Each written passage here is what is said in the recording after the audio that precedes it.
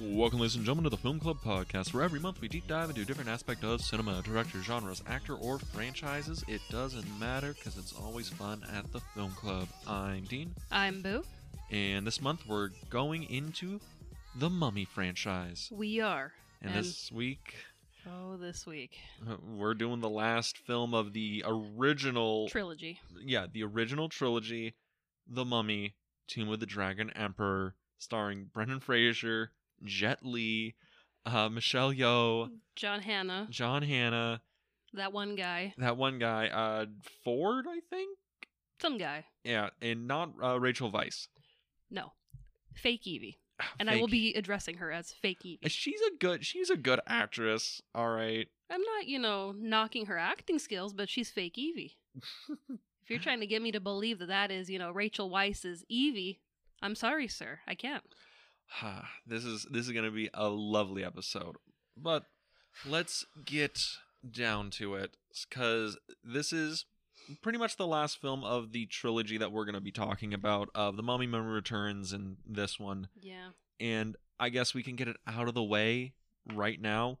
Worst one in the trilogy? Absolutely. Like, by far? By far. Like, Mummy's Returns was not great, but at least it was, like, entertaining, and it had a vibe, and it was fun. Yes.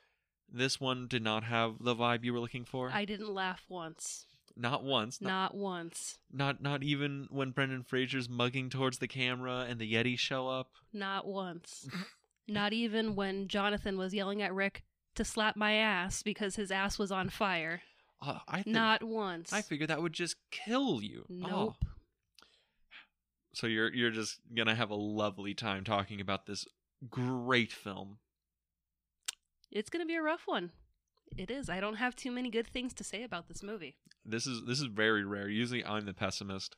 You are, but I mean, I knew that this was going to be my reaction. I knew with the trailer back in, when did this movie come out? I believe this came out in 2008. Back in 2008, when I saw the trailer, I was like, ooh, I am never watching this. And for this podcast, I did. And wow, it was a doozy.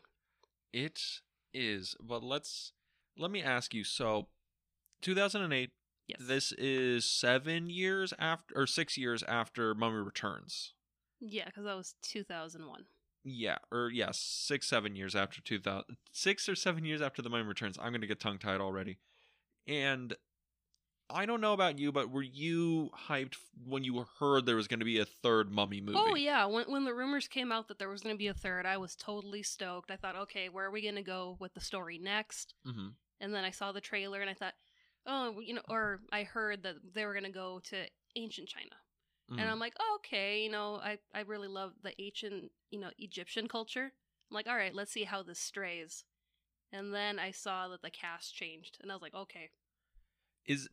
I'm out. Because the cast changing, it's only that Maria Bello changes, or takes over Rachel Weisz's role as Evelyn, or Evie. Evie. And everyone else, like Oded Fehr and Arnold Vosloo, they just didn't reprise their roles. They just didn't come back. So was just the fact that Rachel Weisz wasn't coming back, was that enough to kill you for That was enough. That was enough. That was enough. Okay. I was okay with, we're going to, a different continent. We're checking out different, lores. I was cool with that. But the fact that Evie wasn't there, I'm not there. I guess, like, the starting question here, do you think that Maria Bello does well enough for what she's given? Do you think she's not the same, I feel she's not the same character, but she's giving it her best go. I think she does a fine job for what she has to do in this movie, but she doesn't give me Evie. I'm not getting, this is something that Evie would have done. This is very much her own character, but the whole movie itself, it's very comical. Mm-hmm.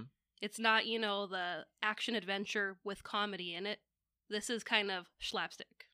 Yeah, I mean, this is really apparent in, like, the first time we see Rick when he's, trying to kill time learning how to fish. Yeah, he's fly fishing in also, this is another thing. This is another 10-year time jump So from we're the in the previous. 40s now. Yeah, 1946. Rick is fly fishing in England, and he is comically bad at fly fishing. Mm-hmm. And like, you think of the first time you see Rick in the other movies, right? The first one, he is fighting for the French Foreign Legion, about to face down an army. He's leading the Legion. Yeah, and the second movie, they're going through this ancient tomb. It's the whole Raiders thing where, this movie opens with the ending of The Last Adventure. And they're explorers, and we find out that Rick, was chosen by the gods to be, a protector. Because, the second one got real mystical on us. It got very mystical, and this one it's kind of like, we've retired, and let me see what I could learn in this, book of hobbies. Yeah, and it's interesting where the movie decides to show you what they're up to by making it immediately comedic. I get what they're trying to do. They're like, they're on their way out. They're retired. They don't want to be adventurers no more, even though Evie is like a writer now, writing about their adventures. And it's like, yeah, as much as she wanted to be part of the Bembridge Scholars, and like, I really couldn't see her going into, writing fantasy romance novels. So I was like, really? This is what we're going to turn Evie into? Yeah, it's one of those things where I get what they're going for, but this feels like there should have been like 2 other movies before we get to this point, kind of thing. Yeah, I mean, let alone when Rick and Evie finally land in China, it turns into Temple of Doom. Yes, like very quickly turns into Temple of Doom, which is the whole, like, the Mummy franchise is the 90s or early 2000s response to the Indiana Jones franchise. And this is the worst aspects of like the Temple of Doom, Last Crusade, Crystal Skull, that whole era. Because don't get me wrong, I love Temple of Doom. I love the Indiana Jones movies. I haven't seen Dial of Destiny yet. Kind of hearing, mixed reviews on that. But it's just, this movie just feels like they crammed so many random things into it that it doesn't feel authentic to itself. It doesn't, it is a barely functional attempt at continuing a story that probably didn't need to be continued, honestly. It's the problem with, like, the first movie is so good that The Mummy Returns feels like, okay, we're retreading the same stuff we saw in the first movie. Why are we doing this? The third movie is we're continuing a story that, honestly, The Returns gave me, if I had any more questions about what they were doing, Returns did it. I mean, I was, intrigued with the beginning of the movie when we're talking about the Emperor and how, he was running things and how, he wanted to, become immortal.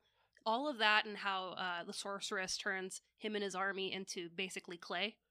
And how they tied that into actual history. I'm like, okay. I'm like, this is cool. You know what? Like, let's actually get into that, because the opening of the movie with the Emperor, where we actually get to see Jet Li and Michelle Yeoh, like 2 great actors, like actually performing, like, because spoiler alert, Jet Li isn't in 90% of this movie. No, he, I think, was only there for weeks. Maybe. It was a very short amount of time that he was able to be there for the movie. Which that's going to beg some questions at the end of this. Yeah. But, the opening of it is actually pretty decent. It's doing the same thing that they did with the Mummy, with the original Mummy, with Mummy Returns. It opens with, here's our villain and his ancient lore and all this other stuff. But with this one, instead of Imhotep being kind of this tragic kind of death where he's cursed, but he's cursed because he betrayed the Pharaoh for love, and the Scorpion King, turned bad. If you against the whole movie he was based in, he turned bad, but it was because his army was destroyed and he wanted revenge and heartbreak. And it's like, okay, they're kind of tragic, villains. But with this, the Dragon Emperor, Jet Li, is just a bastard. Yeah, we never see, any cracks in him that, there's a reason why he is this angry and that he is this volatile. It's just, dude's ready to conquer the world. Yeah, and there's no hint of, like, humanity to him. He is just maniacally evil. Yeah. Maybe not maniacally evil, but he is just, like, pure evil. And you have Michelle Yeoh playing the sorceress who, like, tricks him, curses him to be like, oh, now you and your entire army will be turned into clay warriors, and you will have to suffer eternal life as statues for the rest of eternity. Which was really cool. because that ties into actual history. Yeah, because this is not based 100%, but it's taken a lot of inspiration from the terracotta warriors that were found in, I think it was a Chinese tomb. It was. I know I can't pronounce it, but it's from a dynasty that, and we're not, this isn't a history podcast. No. But, that is a factual thing. And it's like, I loved that they added that. The fact that when they go into the temple, Alex and his team, it was rigged with booby traps, and that's very, matter of fact, that was in the temples. That's a reason why it hasn't progressed too much, the discovery, with these terracotta soldiers, because it's still very much rigged with booby traps. So people, the explorers and the scientists, they have to be careful that they don't get shot with arrows or, hit with poison or whatever. So a lot of the times it's like there's like false support beams. If you put any weight on it in the wrong direction, it'll knock the ceiling down on you. That's a lot of the times those what is it? If you ever hear of like, oh, these are the real life Indiana Jones and blah, blah, blah. Those are the booby traps they're seeing. Usually it's not dart traps in the walls, because those things are like, you only got to have them go off once and then you're good after that. Usually it's like, oh, well, this whole wall is going to cave in on me and it's going to seal it up forever. But, I mean, it's still very cool that, that was incorporated into the movie. But it's like, I felt like that beginning sequence was a lot more interesting than bringing in our characters. Yeah, because, the whole thing with the opening, we get to see, like, cool badass Jet Li, we get to see Michelle Yeoh the sorceress, and right after that, that's where we get Rick and the fishing and him hating, hating retirement, and we also see Evie is a writer and a different actress, and they do the whole reveal of her being a different actress, like you didn't see the poster, as this whole surprise, guys, Evie's changed, and I mean, let alone, we have that, and then when they get hired on for another mission, we find out that they were spies. Yes. And it's like, what? Now we're dealing with spies? Also, why wasn't that the movie where it's like, could you imagine, Rick and Evie, they're now World War II espionage spies who have to save the Spear of Destiny from Hitler or whatever by going into the tombs of whatever. Like, that would be an interesting sequel. A little, Last Crusade-y, but that would be interesting to follow up on. But that just makes, when they say that just puts imagination run wild, like, across the board for me. But the other thing is, right after we get the whole establishment of this is where they are now. Now we get to see where their son is. And Alex is following in his parents' footsteps. Even though he hates them? Yeah, he hates his parents, which I hated that they wrote that into the story. But all of them still live in the UK, and he doesn't have a British accent anymore. And this isn't like a thing where like, oh, well, what did he have? He never had a British accent. He had a thick British accent in Mummy Returns, and he was like 10. And I'm like, okay, so he's supposed to be like 20, 21 now. He'd still have an accent. Also, he wouldn't have this kind of slight Texas drawl he's got. So weird. And, I get it. They hired an actor who was just good for the role and could do the action and all this other stuff. But, like, bro, they couldn't have had him put on, like, a little bit of a British, like, accent or something instead of the twang he's got going on. But other than that, which is just a weird character inconsistency, he does actually pick up like the first action scene, or the first big action scene proper. Yeah. Sneaking into the tomb and setting off the booby traps, showing that he knows what he's doing, like his parents did, figuring out the puzzle, the feng shui. So I was like, okay, like you're a different kind of pulp hero, but you're still in the pulp hero vein. And we get the, Lynn, who is his love interest, and she's also kind of like the Magi, where she's protecting and making sure that the Emperor stays encased. Yeah, even though she's not doing it very well, because she let the whole dig site go through for, like, probably months. Well, I mean, they also, don't really flesh that out well, because towards the end we figure out who Lynn really is. Should we spoil that now? If you want to, we can save it for later when it comes up, but we can just spoil it now because it's pretty obvious. Like, what she is, because you're right, she's the Magi, and she's the daughter of the sorceress and the general that the sorceress has an affair with. But I mean, they're also immortal, by the way. This is we should point that out, that the sorceress and Lin are immortals. But I mean, is it really an affair when the sorceress was never, promised to the emperor? Well, it's the thing where the emperor's petty. Oh, yeah. And it's a thing where, she actually did find love with the general. And it's just, oh, I couldn't have you? Well, you can't have him. And then you die too. And then it's just like, but then she lives and they become immortal and her daughter's immortal. But it's like, wouldn't they have more people, kind of like the Magi, to protect and make sure the emperor never comes out? It's the thing where I get it that they wanted Alex to have a love interest that was connected somehow with the Dragon Emperor, and they wanted to also have a Magi style character. They wanted another Ardith Bey because he was invited back. Yes, Oded Fehr, the actor, was invited back, and he didn't want to do it because Imhotep wasn't in the movie. Yeah, it makes no sense for the Magi to be there if there's no Imhotep that they have to stop. And Arnold Vosloo was like, why would I come back for the movie if it's not set in Egypt? That makes no sense for my character. And that's when I found out in my readings that apparently they did want Imhotep to come back with the Dragon Emperor and be like, yo, I brought a friend back. Hi, Rick. Now try to take the two of us. And it's just like, no. See, I heard a different one where it was they were not going to be able to defeat the Dragon Emperor, so they had to bring Imhotep back because they needed an ally who was just as powerful, and they were gonna join forces. But I thought that would have been interesting because it's the whole thing where it's like in the first movie, Imhotep, pure bad guy. The second one, I feel sympathy for him when it's like, oh, Anck-su-namun leaves him, but leaves and betrays him. And if they brought it back in the third one, that would have been a thing where I would have loved to see that arc completed of, oh, Imhotep now kind of understands his universe, and he can try and redeem himself. He's like, I did all this stuff for a love that was never true, and now he can try and redeem it. I don't know. I think he is such a good baddie that I don't want him to be good. I like that he's bad. You don't want him to be a little bit of an anti-hero? No, I like, Imhotep the bad guy because he does it so well. He does. But the fact that they wanted them to be a tag team, I got you, bro. I'm in. It's really? Yeah, see, well, that's the thing, because that's the speculative writer stuff or the scripts they went through, because this went through a bunch of rewrites. Yeah.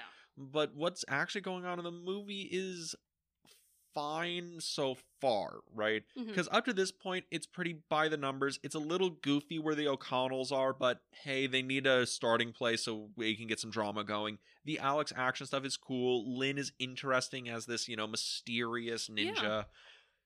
But then when they're actually, the O'Connells are going to go to Hong Kong to deliver the Eye of Shangri-La. Shangri-La, yeah. The big-ass diamond. I mean, it was pretty. It was really pretty. And when we finally, they are going there, and we finally see what Jonathan's up to, and he is in the nightclub from Temple of Doom. Called Imhotep. And he has the whole, Egyptian-themed nightclub in China, which is, weird. I like seeing Jonathan. He's the kind of comedic relief I like. He never changes. There's no character arc with him. They brought back that idea for the nightclub that they wanted in Mummy Returns, but they didn't have enough time or funding to do that. So it was interesting to see it in this movie, but I was just like, you just ripped off the club from Temple of Doom. The whole, very heavily influenced, I won't... It's the kind of thing where it's all the Mummy movies are little rip-offy of Indiana Jones. This one is just more really, you said it explicitly in China, just like Temple of Doom. You're having him explicitly wear the white suit, just like Indian Temple of Doom. It's a little on the nose, but I'm okay up to this point. It's when we finally have Alex and his parents meet, and they're having that whole chemistry, and now we find out Alex hates his parents, and that's just so stupid. Yeah, because he's like, oh, you never loved me. I'm like, did you forget the whole second movie where he literally crossed the world to save your life? Ran you through the forest of pygmies and the cult people. Literally outran the sunlight to yeet you into the Scorpion King's temple to save you. And then they have a whole argument. It's like, oh, he's like this because you called him too much Evie. And she's like, well, you never supported his blah, blah, blah, blah. And it's trying to do the thing where it's like, oh, they tried their best, but they weren't good parents. And I'm like, that's so incorrect. Dumb. Yeah, like that starts leaning into a drama thing that goes on and off for the entire movie. Sometimes Alex doesn't like them because, oh, you guys, never supported me and trying to follow in your footsteps. And sometimes he's like, man, you guys are the best parents I could ever ask for. And it flips on and off for the rest of the movie. It's just scene by scene, it stops caring. It's so disingenuous of their characters. It's like, they're trying to write them as different people. And it's like, well, no, this isn't a conversation that Rick and Evie would have. Oh, you coddle them too much. Oh, you do this too much. It's like, no, that's not them. Yeah. That's not their dynamic. Because the dynamic from, I guess, Returns, because that's the last movie where all three of these characters were involved. Not all three actors, but the three characters. Rick and Evie, very much in love. They love the adventuring life and the globetrotting life. Alex is involved, and he is very much into it. They all have this dynamic of, we're all adventure and globetrotters. We're all very much, a happy family. It's the Johnny Quest kind of thing. Where, Doc Quest and Johnny and Rick, they're all in on it. They are all loving what they're doing, and they all still love what they're doing. I don't know why I don't know where the rift came from, because they're like, oh, Rick wasn't nice enough? Didn't give him enough hugs? I was like, really? Like, that's where we're gonna have this, family divide? Yeah, like, if it was something serious, like, maybe, like, you guys disappeared during the war to go do your espionage thing. And you left me behind. Yeah, and that could have been the thing. Like, oh, you left me in a boarding school for 4 years while I, abroad, while you guys tried to save the world again. I had no idea if you were dead or alive. See, if they established that as the point of contention between them, then that would have made a little bit more sense. I could have given that to them. But then again, with their characters, I really can't see them getting into the world of espionage. You don't think so? I feel like they still would have been explorers. I feel like they would have gone to different countries and got into different lore and to different, mummy situations. But it's like spies? Not really. It's the fact that this is taking place in a post-World War II world. And they're like, we need to explain what the O'Connells were doing in England in World War II, and espionage is a very easy throwaway thing, even though it could have, even though I completely understand why they have to do it, and they have to set it here because they didn't want a teenaged Alex, they wanted an adult Alex. Even though it begs the question, what was Alex doing during World War II? Was he in espionage? Was he in a boarding school? Because he would have been old enough to fucking serve. Why do the three of them look like siblings and not, parents and child? Yes, that is another thing. And that's not a gripe against any of their acting abilities. No. It's just the actor playing Alex. I forget his name. His name is Luke Ford. Luke Ford. By the way, he does pretty good for what he's given. Yeah. He's not bad in this. He's serviceable, fine. The script's a little undercooked, but that's for everybody. He's doing a good job. But he looks probably 3-4 years older than the character he's supposed to play at 21. He looks 25, 26, And you have Brendan Fraser, who's probably about 39 here. About somewhere in there, looking very good. Very good. And it's like, oh, you guys look more like brothers, like older brother, younger brother, than father and son. And it's very awkward when they try and have that dynamic. And it's like I'm getting more supernatural, Sam and Dean kind of, bonding than father and son. Yeah, it's one of those things where it takes you out of the movie when they try and get really sentimental about it. But Jesus Christ, we haven't even gotten to the Emperor raising yet. Because can we watch Supernatural? I mean, it's 12 seasons, right? I'm game. I mean, I'm game to watch it again. I like Supernatural. Me too. Supernatural is one of those shows that every time I go back to it, I'm always like, yeah, no, I can just vibe on this for 8 seasons. It's super easy. 100 seasons. It's a super easy vibe show, honestly. I love it. Yeah. You just don't want to talk about it. I don't. We're almost there, I swear. All right. Let's get back to The Mummy 3. For anyone who's wondering, this was your most dreaded episode of the year, right? Well, mean, the year's not over yet, but yeah, it's up there. When we started doing the schedule, and you're like, oh, Mummy franchise, we'll do Mummy Returns. And I'm like, and Tomb of the Dragon Emperor. And you're like, oh, fuck, we do have to do that one. Yeah. Yeah. Yeah. But don't worry, we're halfway through the movie. Okay. So. Which also, this is the shortest movie of the franchise. Yeah, it's the only one under 2 hours, right? Because I think the first one was like 2:15? 2:15 or 2:30, somewhere in there, and then Return. Or maybe it is like 2:15 because Returns I think is 2:30. Yeah, because I think that's the thing. Returns is a little longer, but it feels way faster. I think they should have made this longer to really flesh out, the history. The globetrotting adventure thing. You want to spend time in these locations. Yeah. Explore, see what's going on, and it doesn't have that. But right now they're in Hong Kong. And this is when, they're going to deliver the diamond to the same place that the terracotta warriors are that Alex has just discovered. And surprise, surprise, there's a paramilitary cult that wants to raise the Dragon Emperor to conquer the world. It's always a cult. It's always a cult. And if so facto, they raise the Dragon Emperor, and it leads into the Emperor, the General, and his henchwoman, who has a very confusing moment much later on that we'll get to. Yeah. Yeah. They ride off on, granted, a fucking cool-ass chariot. I will give you that. I did love the chariot and the horses, and you could just see the fire, brewing underneath the terracotta that the horses have. Like, the CGI, a little spotty in some parts, but this is probably the best the CGI looks in the movie. Yeah. Honestly, because they're doing the chariot race through the streets of Hong Kong. And it's Chinese New Year, so you've got a ton of people out in the street. You have fireworks going off, so there's just a lot going on in this chase scene. Yeah, and I'm like, this is a really good, big, bombastic action chase scene. This is like, if in any movie, this is the centerpiece. Mm-hmm. And it is shot so awkwardly. Yeah. I lose place of where people are relative to each other. Sometimes the camera gets so shaky, like characters who are mid-sentence like pop out of the screen for like a second, and I'm like, wait, why didn't you get another take of this? Like, this seems really weird. Was this choice? It might have been choice to make you feel more like in the moment and that frenetic energy, but it's not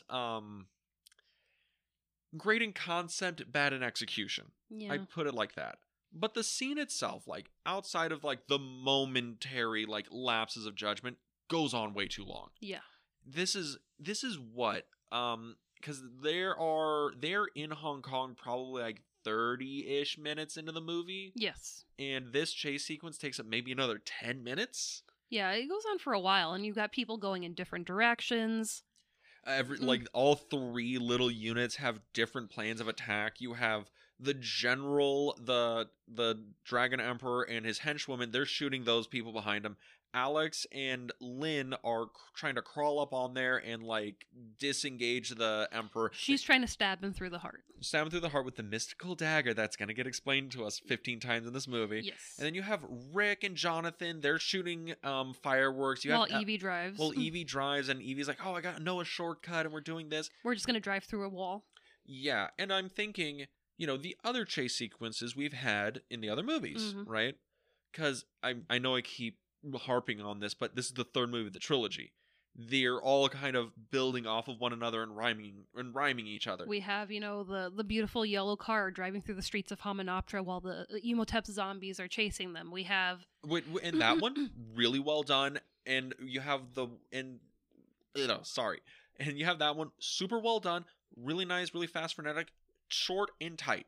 5 minutes, maybe. You get a little bit of drama. It slows down a little bit, speeds back up. Slows down a little bit, speeds back up, and then ends with a nice, slow, dramatic moment. And then you have my favorite of the franchise, the double-decker bus chase. Oh, I was gonna say the plane chase in The Mummy when they're trying to save Evie, and they're trying to outrun the sandstorm. The sandstorm. Great scene, by the way. Oh yeah, that's why it's like you have these great scenes. Then we have the double-decker bus. We have the race through the forest to get to the Scorpion King's temple. Yeah, you have these great little chase sequences, but they all do the same thing and they all know what they're doing. Yeah. Frame the action so you can see everything. Because if my memory serves, for the most part, the camera's stopped. Like, this camera's locked down. It's, usually it's like on the hood of the car, or it's like inside the bus, but it's like locked down. You see everything. Or they're on the same bed that the car is resting on. Yeah. And it's all moving in one unit together. So you never lose geography. No.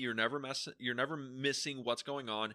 And the other thing is they're keeping the action tight. Like, it doesn't drag on for a long time. The action usually, a 5-minute chase sequence. Mm-hmm. And it might be a thing where if you put a stopwatch, maybe some of the chase sequences are pretty long. Maybe they are 10 minutes, but this one feels longer. Yeah. Because you don't get the geography. Your brain's working double time trying to figure out where everyone is, what's going on. And, I still kind of like it in concept, but, like, this is going to be the theme of the episode. Great concept, poor execution. Oh, yeah, it could have been done a lot better. But, the Dragon Emperor gets away. Of course. The general gets away. The henchwoman gets away. Yeah. Everyone's like, well, what can we do now? Save the world. Just like every movie. Just like every movie. Because they hop on a plane to Shangri-La. Yes. And, there's a little bit of romance, a little bit of drama on the mountain as they're hiking up to the temple. Because they have to destroy the temple. They have to destroy the temple so that the Dragon Emperor can't put the diamond up there that'll show him where the Fountain of Youth is that will redeem him to full power. Which is cool that, it's not the diamond itself that's actually going to do something for him. It's, a tool to help him find where the Fountain of Youth is. So I'm like, okay, that was a pretty cool concept. Yeah, you get your artifact, and the artifact isn't the prize. The artifact is the thing that leads you to the prize. I'm like, okay, this is good, stringing us along, keeping us engaged in the adventure. And we also see the Dragon Emperor is a total badass. He has magic fire-breathing powers, and okay, he's a little bit more of a elevated threat than like Imhotep was. Yeah.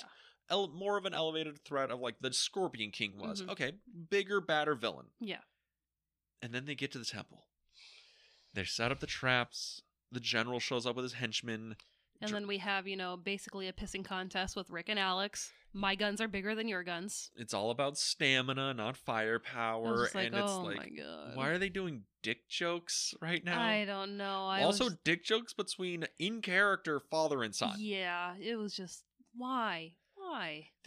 And a whole thing where Evelyn's like, Evelyn makes some sort of comment, and then Alex is like, oh, don't worry, Mom, I'm experienced. And she's like, what? You are? Yeah, I was like, why does that need to be happening? Yeah, it's one of those things where they're trying to be like, oh, we're going to put like little like innuendo jokes for the grown-ups in the audience. And I'm like, why though? Like, it's not relevant, and it makes it really awkward. Oh, yeah. But because it's like, it's parents and their children. It's like, why are we talking about this? And it's just normal. Yeah, and like, don't get me wrong, maybe some people have that kind of relationship with their parents, but it's like, it's super weird in this movie because, these movies are generally the first one was aimed probably at like teenagers or, whatever, teenagers, 20-year-olds. But the second movie, they had the cartoon show. It's aimed for kids. It is. And that's why it's like, you're using this humor, and it's like, maybe if these three were like siblings, and they could be like, gross. I don't want to hear about, your life out of this, what you're doing. But it's like, these are parents and their child. It's like, yeah, still a little weird. Don't want to be a prude, but it gives a very weird vibe to the scene, and it's also like just cringy dialogue. Very cringy. Yeah, that's probably the biggest sin, is the dialogue in these little moments are just, they just not very well written, and they just feel like cringy jokes trying to get like the whole, elbow and nudge to be like, hey, you know what they're talking about? I was like, yeah, I know what they're talking about, but I don't care. Yeah. But then, they're setting up their booby trap. They're going to try and, ambush the Emperor and, fight all the henchmen. And they call in the help of the Yetis. Oh, God. I mean, just when I thought, what else is going to happen in this movie, I wasn't expecting that. You never think you're going to see a Yeti in a Mummy movie. And then you get, what, like 4? 4 or 5. Also, Lynn speaks Yeti. Yes. That is established in this movie. And I'm in my head, I'm thinking, okay, they've seen mummies, they've seen pygmies. Pygmy mummies, they've seen giant scorpion men, they've seen people raised from the dead. The army of Anubis. But motherfucker, there's Yetis, and you're just like, oh, that's a funny Friday afternoon right there. So, in the middle of the Matterhorn at Disneyland, is it not a basketball court and it's really Shangri-La?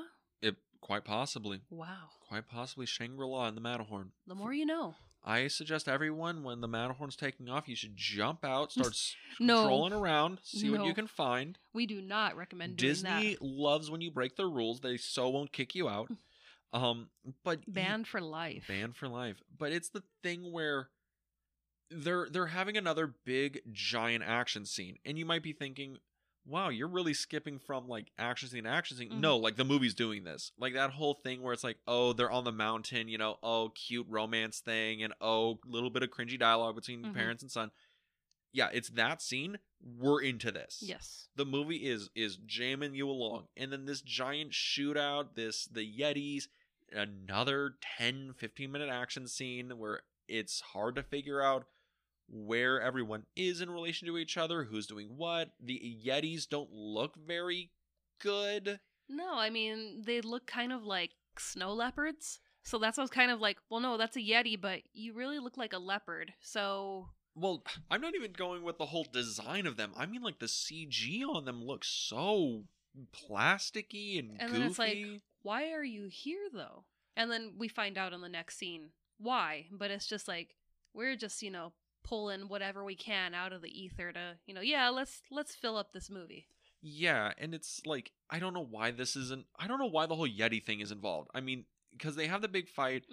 Rick gets stabbed by the Dragon Emperor. He sacrifices himself to save Alex. Yes, and then you have the whole thing where, oh, the Emperor is winning now. He is now at full power. And you have, you know, Lynn's like, don't worry, I know somewhere we'll be able to heal your father. And they're going after the Fountain of Youth to save Rick because Last Crusade. Yeah, you have to save Rick. Yeah, because, look, you can't kill Brendan Fraser when him and John Hannah are the only ones from the original cast still carrying it on. You can't fucking do that. But I think they're trying to get the same, like, pre-climax battle thing like they did in Returns. And then we see the Yetis carrying Rick on a stretcher to Shangri-La. Okay, that is the funniest thing in the movie. It's like, what is going Did the Yetis build the stretcher? Do I Yetis know how to build stretchers? I hope so. What is the Yeti culture like? Do they have hospitals? I'd like to meet them. They seem like nice people or nice creatures. That I ask so many questions because it's like they're 8 feet tall, strength of 4 men at least, and they protected them when the avalanche came. Yeah, and they seem to understand English a little bit because they were just like, I guess we won't kill Jonathan. He seems to be a friend. Mm-hmm. It's very, very weird. Like the Yeti thing makes me realize. Yeah, no, this was aimed for, like, little kids. Yeah, because, I mean, if we were going to do something like that, again, it goes back to the Mummy when Imhotep, you know, awakens his soldiers. Yeah, the pyramid guards, or the temple, or the Pharaoh's guards. And, you know, they come out of, you know, the etchings on the wall, and they're soldiers, really cool, so that's why I thought, you know, we're in a temple, you know, whatever maybe is, you know, there as decoration. And if Lynn had called for help and it was those creatures in the temple that maybe came to life and protected them, like, okay, that would be cool. But Yetis? It's just like... Weird that that's where they're going for. I mean, I guess I get it. It's kind of related to, like, the regional culture of the Himalayas and all this other stuff. But it's also just really out of nowhere, right? I mean, it would have been more interesting if it was like, oh, you know, or it's like, maybe there were monks there. Yeah. And like now they have to be roped in to help everything and, you know, or something. Just something that's not Yetis. Because Yetis are just weird. Yeah, you have like this small branch of monks that are up there in the temple that, you know, they don't come down. This is their home. But they know how to fight and protect themselves. And also the other problem, like structurally, is this scene is pointless. Yeah. Like, they go here so they can try and stop the Emperor from finding the Fountain of Youth. Yeah. And Rick gets stabbed, and we're gonna see, but Rick immediately gets healed. Mm-hmm. The Yetis never come up outside of this. The Dragon Emperor is victorious anyway. We don't lose anybody. No one dies. No, and you have the sorceress explain that, you know, because she is stabbed at the very beginning of the movie, Mm-hmm.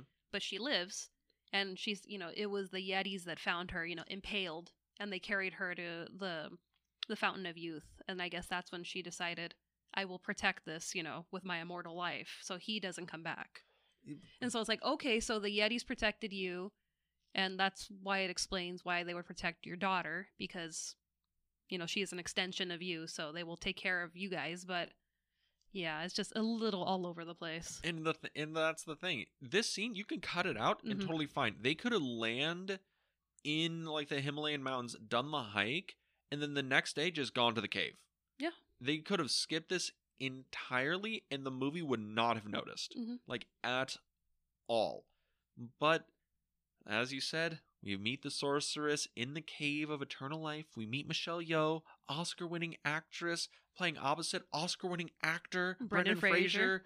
And they won in the same year, and not for this movie. Not for this movie, not even close. But for two great movies. Yes.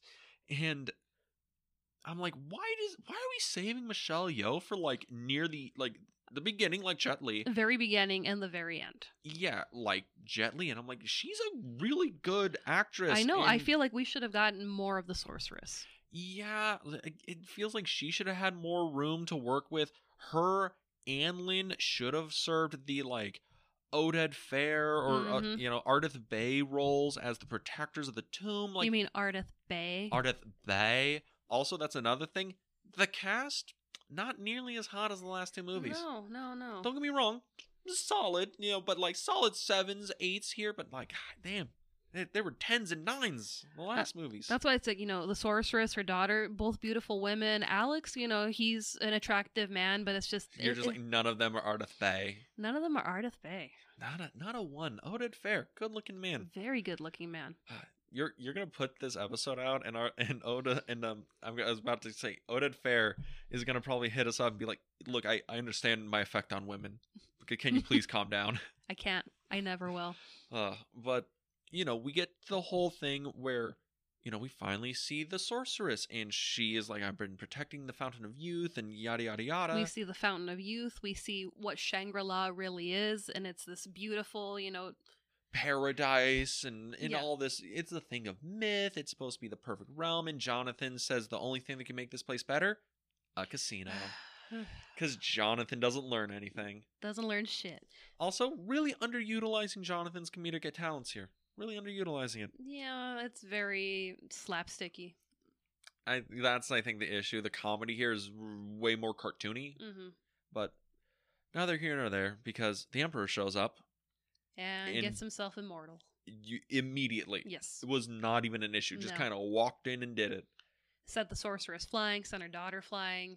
Yeeted Alex across the room. Try and lit Rick on fire. And then just, walked in, bathed in the water, and then he was like, okay, cool, I'm going to turn myself into a dragon. Deuces. Also, turned into actual dragon. And just flew off. Yeah. With Lin. Actual dragon in this movie. And I was what the fuck? And I was like, okay, it's Game of Thrones now. You'd love to see it. But this... Not the last few seasons. Oh, God. Because it was season 6 that went off the books? I don't remember. Oh, God, I can't remember if it's like 5 or 6, but when it went off the books, that's when Game of Thrones started getting like really shoddy. Yeah. Personally, I think like season 7 on, like, because it was 8 seasons total, right? I think so. I don't know. Yeah. It's been a while since I've watched it. I know. Like, 8 was just complete disappointment. 7 was the downtrend, but there's still some stuff in season 6 that I still enjoy. Some, but that's neither here nor there. Because we're finally there, Boo. We're finally there, Becky. We are. And then... The climax. And then it turns into Jason and the Argonauts. Yes. Which I love. I mean, great movie. I love skeletons in general.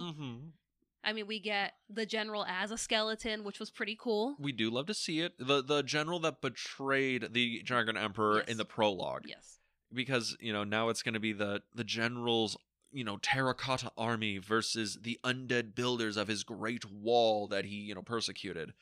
And it's like you have the sorceress that is giving up her immortality so that the soldiers can come back and, fight one last time against the Emperor.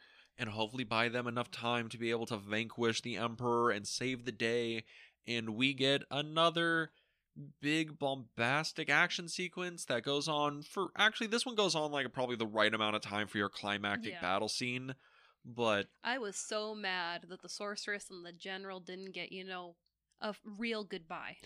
Oh, God. I thought, okay, we're going to have this. She's mortal now. He's, only here to fight this battle. They're going to actually, be able to be reunited again. Nope. No, yeah, you don't get the whole, like, oh, you were in love in the prologue and you're going to finally be together and for the afterlife. In the afterlife. You don't get that. You also have the issue where you have Michelle Yeoh and Jet Li. Mm-hmm. Both of them do fantastic work in the martial arts genre. That was a great fight. It was a great fight, but it's shot in slow motion, in really janky mediums. Yep. And it cuts way too much, and you cannot appreciate how good these performers are. No. And it's like, really, this is what you're doing. Mm-hmm. You could have just had them figure it out themselves on the day and just plant it in a wide, and you would have been fine. It's like the rest of the battle that's going on isn't in slow motion. Yeah. It's like, we don't need to slow down that scene. If anything, we want more of that scene.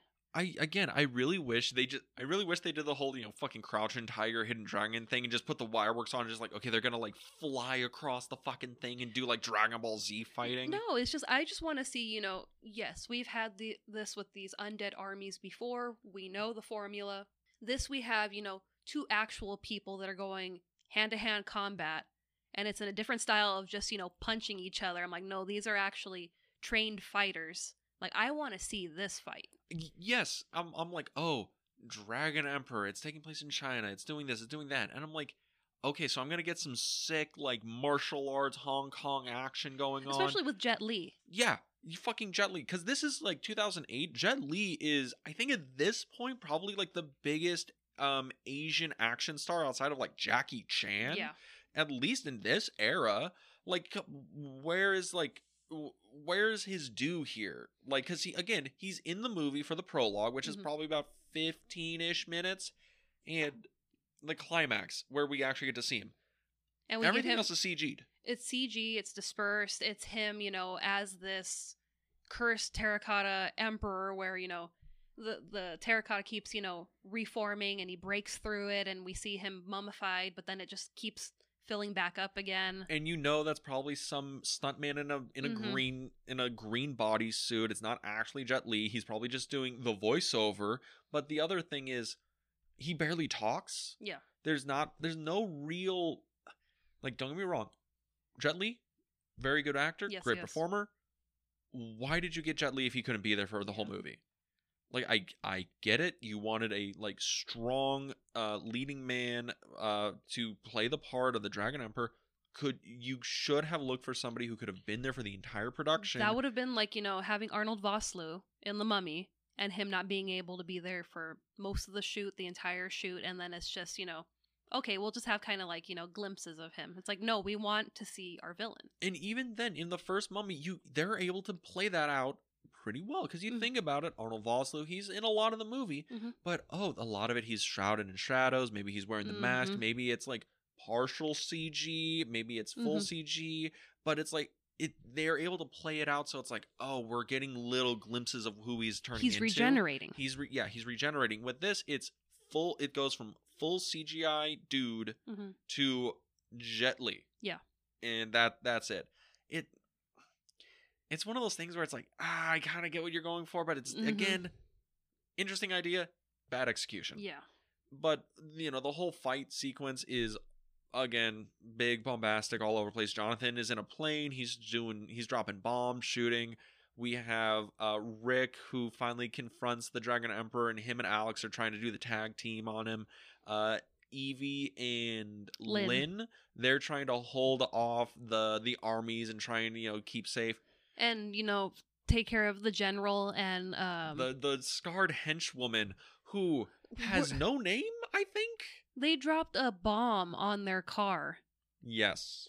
Directly on their car. And somehow they were magically thrown into the temple and were still ready to fight. Also, there's the whole wheel because for some reason they're fighting a clock tower now. I don't know why. And the there's just a series of wheels, and I mean, I know it's wheel wells for water. That's what those wheels are there for, but it's just why are you? There's so many gears. There's a lot, and then finally the general gets thrown into one of them, and he's getting crushed. He's like, "No, save yourself!" And she's like, "Oh, we'll never leave you." And I'm like, "You were what? What the?" Yeah. I'm like, was this supposed to be a thing? Like the henchwoman was in love with her? Was that or in love with him? Was that a thing? I mean, they never showed any, glimpse of that up until this moment. It's like, oh, I just thought, that was like your work partner. Also, I'm like, they had one scene alone together, and it was all business of, we're going to raise the Dragon Emperor to save China. And she's like, yes, sir. That is it. That is it. And she's like, I will die for you. It's like, are they trying to correct, Anaxuna Moon, where, she left Imhotep in the last movie, and this one she's like, no, I'll just die with you. This feels like somebody cut some shit out. Like, this feels like a studio thing where the movie was probably 2.5, and they're like, we need to get this down to 2 so it'll play more. This feels like they were cutting scenes out. This feels like there was a whole subplot where they were in love or something, and it's just out of the fucking movie. That's what that feels like. And it is the dumbest decision. Why?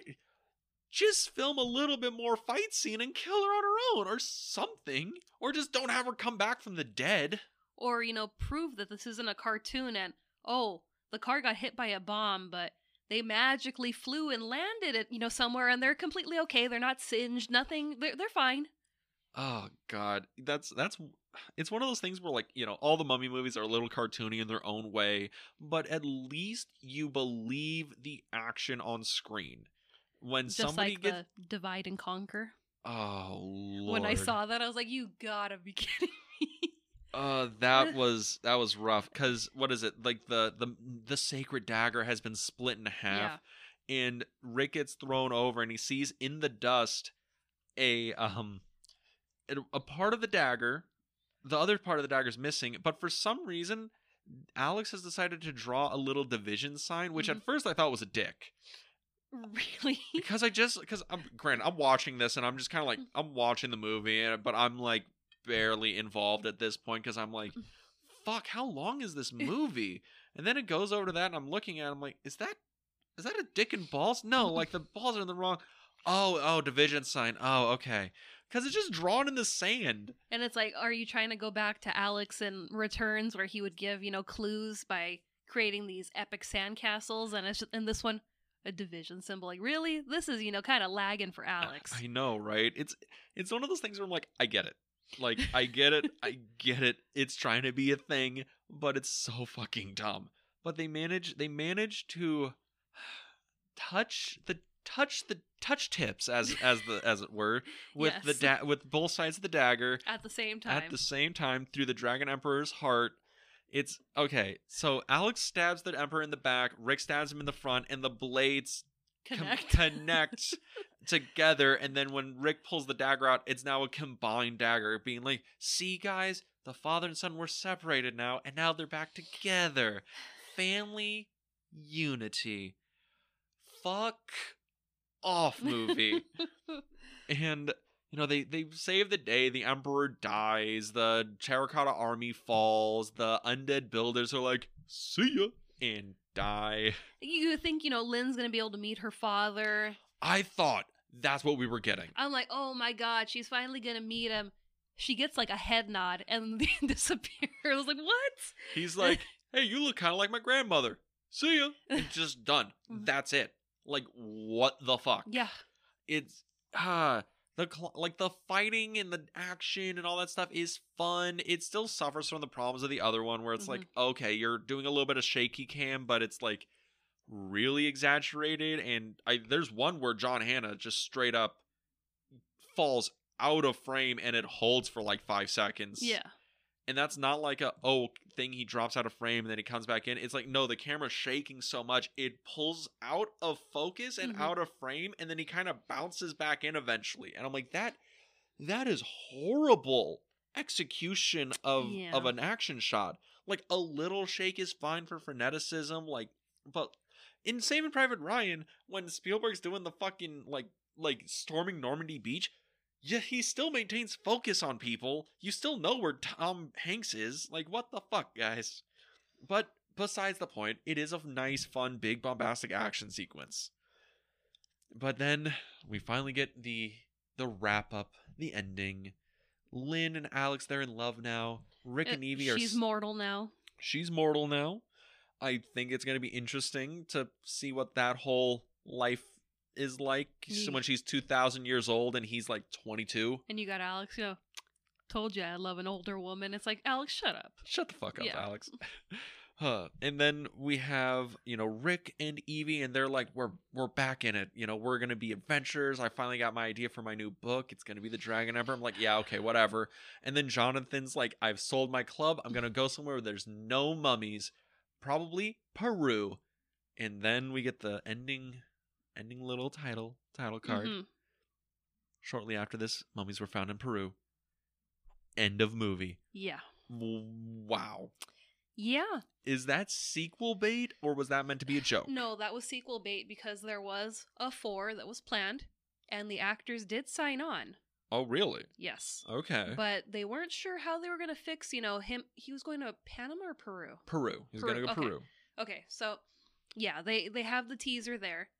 But for 4, what they had planned on was they were going to deal with the Aztecs. And they're like, well, how are we going to fix this since we had already just teased Peru?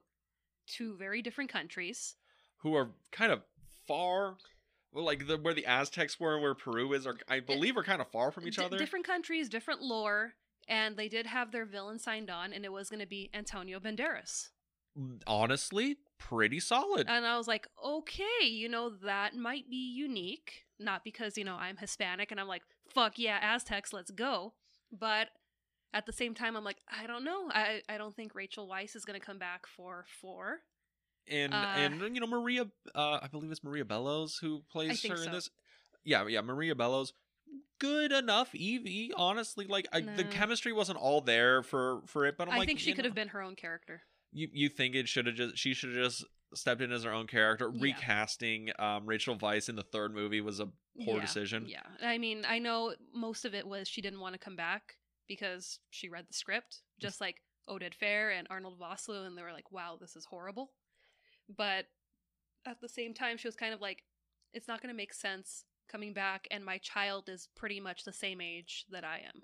Yeah, because also the other thing, I know she had a kid around the same time. Around the same time, yeah. And it's a thing where she's like, well, that didn't affect my decision. It was just the script being bad. But it's a thing where the producers were also like, well, yeah, but in the meetings you said that was the reason. Like, if you were trying to be nice or not, that's one thing. That, but, and the actors, I mean, Brendan Fraser especially, take a beating with these movies. Yeah. So it's like, the first movie they had to have what was it? Hostage insurance. Yeah. For the 3 leads. Well, I mean, also the first movie, Brendan Fraser was literally hung. The scene in the jail. Yeah, there was a mistake. He literally hung and died on set, and they revived him. Yeah, so it's like I can totally see her apprehension of coming back because, these aren't easy movies. These are, rough and tumble. Rough and tumble on screen. And it's like, no, we really had to get rough and tumble to make it look, as real as possible on screen. The other big glaring reason why...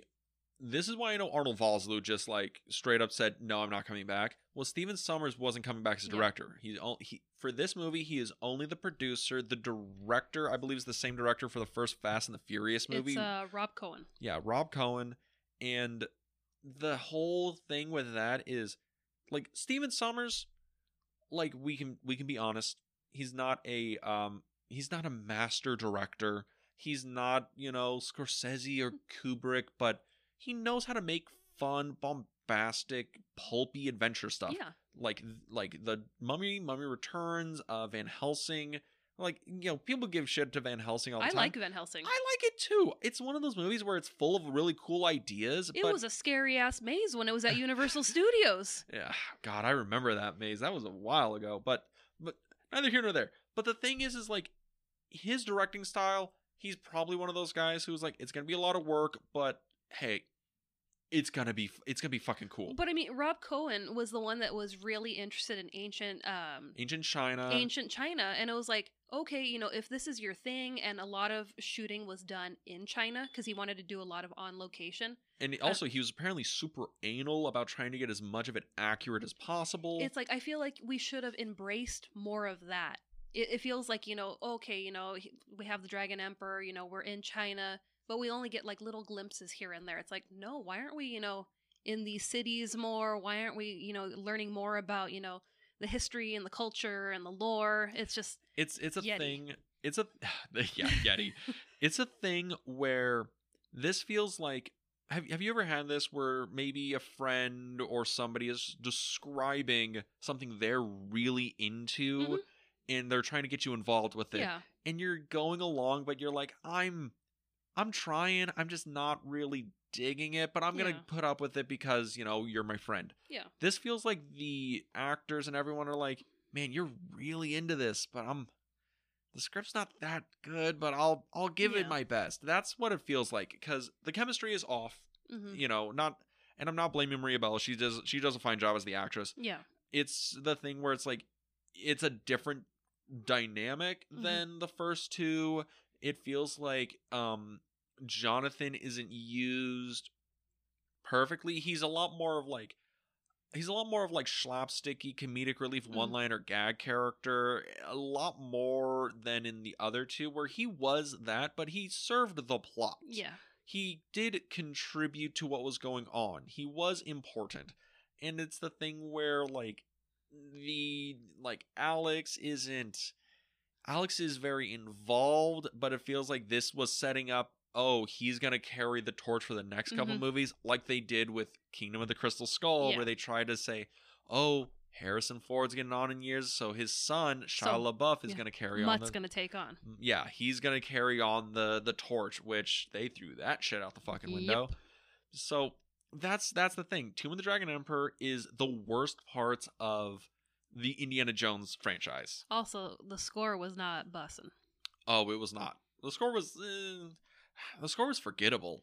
Yeah, and it's like, you had these sequences in the score where you could hear like the Mummy theme, mm-hmm. like it was about to pop off, and it's like, we should have had the love theme at least for Rick and Evie, so we can kind of, we're having one of those moments or a memory. It also think it bridges the gap, for the auditory audience, the people who are like into the music, mm-hmm. or because music hits that emotional beat, it bridges the gap from the other movies. And it's like, there's a reason John Williams does all the Star Wars movies. Oh yeah, and it's like, we have this new bad guy, we have the Dragon Emperor. Why doesn't he have an epic bad guy theme?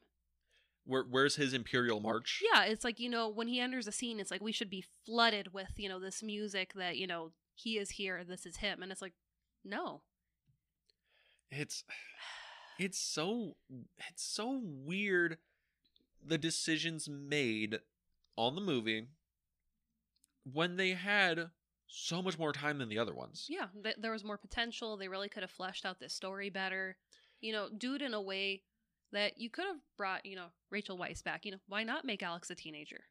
I'm also of the opinion where it's like because for some reason they have this obsession, we're going to set each movie like 10 years apart, 5 years apart, just a different decade. I'm like, no, you shouldn't have done that. Like, I had my gripes with it in Mummy Returns, and we did our concession where, no, they had to do it because they had to appeal to the kids, and it's also a thing where they needed to change the dynamic somehow. They didn't want to deal with a baby. Yeah, and again, I think it's far more they needed to change how the unit worked. Yeah. Because they needed there to be somebody else in that, in the group dynamic to have the O'Connells evolve. Yeah. In this, it really should have been like Alex is a teenager. It should have opened. I don't know. I could just rattle on where it's like the movie just doesn't feel right. It doesn't. It feels like instead of the third of a franchise, this feels like the 5th movie of a long-running franchise where the last 2 went direct to TV. Yeah. Or direct to DVD, I guess, or streaming. Yeah, and, to go back to the 4th that, Could have been. That could have been and was signed on. Actors were signed on to it. They were ready to go. You want to know why it wasn't made? Was it because this movie shit the bed critically and commercially? No, it was because a little movie we're going to talk about next week was concocted, and they decided to shelve that movie for Tom Cruise. Oh, sweet Jesus. Because they thought that Tom Cruise was going to bring to life the Dark Universe in The Mummy. That's right. That came out in 2016 or 2018? It was in the teens. I think it was maybe around 16. Yeah, because was it 2008? That's when you have Iron Man and they're doing the Marvel Cinematic Universe, and this is where the rumblings that Universal wants to do a Dark Universe. This is also around the same time that we get the Wolfman with Benicio del Toro, which was really good. That's right. And it was like, why can't we do the Universal monsters scarier? And also, Steven Sommers did Van Helsing, which was threw together. It's like, hey, all these, monsters can work in one movie. So there was definitely a rumble of the Dark Universe, but... And then we know what happened with the Tom Cruise mummy killing the Dark Universe.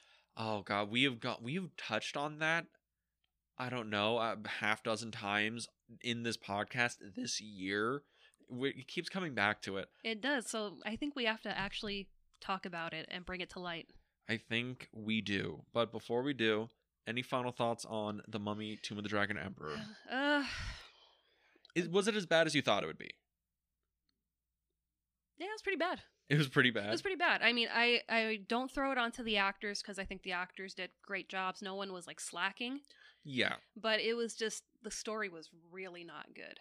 I think, for as much of a gap that there was between Returns and Tomb of the Dragon Emperor, I think there was plenty of time to flesh out a very strong story. But, yeah, I mean, the only way I'm going to recommend this is if you want to watch, all the Mummy movies, then you bought the Mummy 3-pack on DVD, and you're like, I got to do the marathon. Or you bought, the collector's edition that has, the Scorpion King attached to it. Yeah, burn through all of them and... be prepared for 3, but yeah, I really didn't like the movie. I'm in the same boat as you. It's the worst in the franchise. I'm pretty sure it's easily the worst in the franchise. Mm-hmm. Which is disappointing. Yeah, and I mean, even if you're counting the first Scorpion King movie, even that movie I'm more entertained by. Yeah, I feel like the Scorpion King's a better movie than this movie. Which is wild to say. Oh yeah. But we are going to be talking next week to wrap up the Mummy franchise proper, I guess, with the Tom Cruise Mummy film that's was supposed to launch the Dark Universe. Oh, yeah, you've seen it? I've seen it. I know you haven't seen it. I did not see it for not good reason, but lazy reasons. It was coming out, I think, at a time where I just wasn't able to go to the movies very often. Mm-hmm. And also I saw the trailer that got released that they didn't have the audio mixed in, and I was like, this is really shoddy. I'm not down. Yeah. But do you think it'll top Dragon Emperor? I've only seen it the once. I found it more entertaining than this. But I think that Tom Cruise's Mummy is a different beast than this is. So be prepared. And the real crux is we get to say, so what killed the Dark Universe? Oh, I know. I know what killed it. But if people wanted to find out, where can they go next week to find us? If you want to listen to us on a different platform than you currently are, you can find us on Apple Podcasts, Spotify, Google Podcasts, and YouTube. You can go to our YouTube channel, The Film Vault. That is The Film Vault on YouTube. Eventually, Dean will get off his ass and edit some slideshow video versions of this podcast so you can keep up with it. But if you wanted to know when we're uploading or where we're doing, or what we're doing, or where we're going, you can follow us on our socials at The Film Club Podcast on Instagram, where we post daily stories, upcoming episodes, and random adventures we're going on. And with that, we'll see you next week at The Film Club. Have a good week, everybody.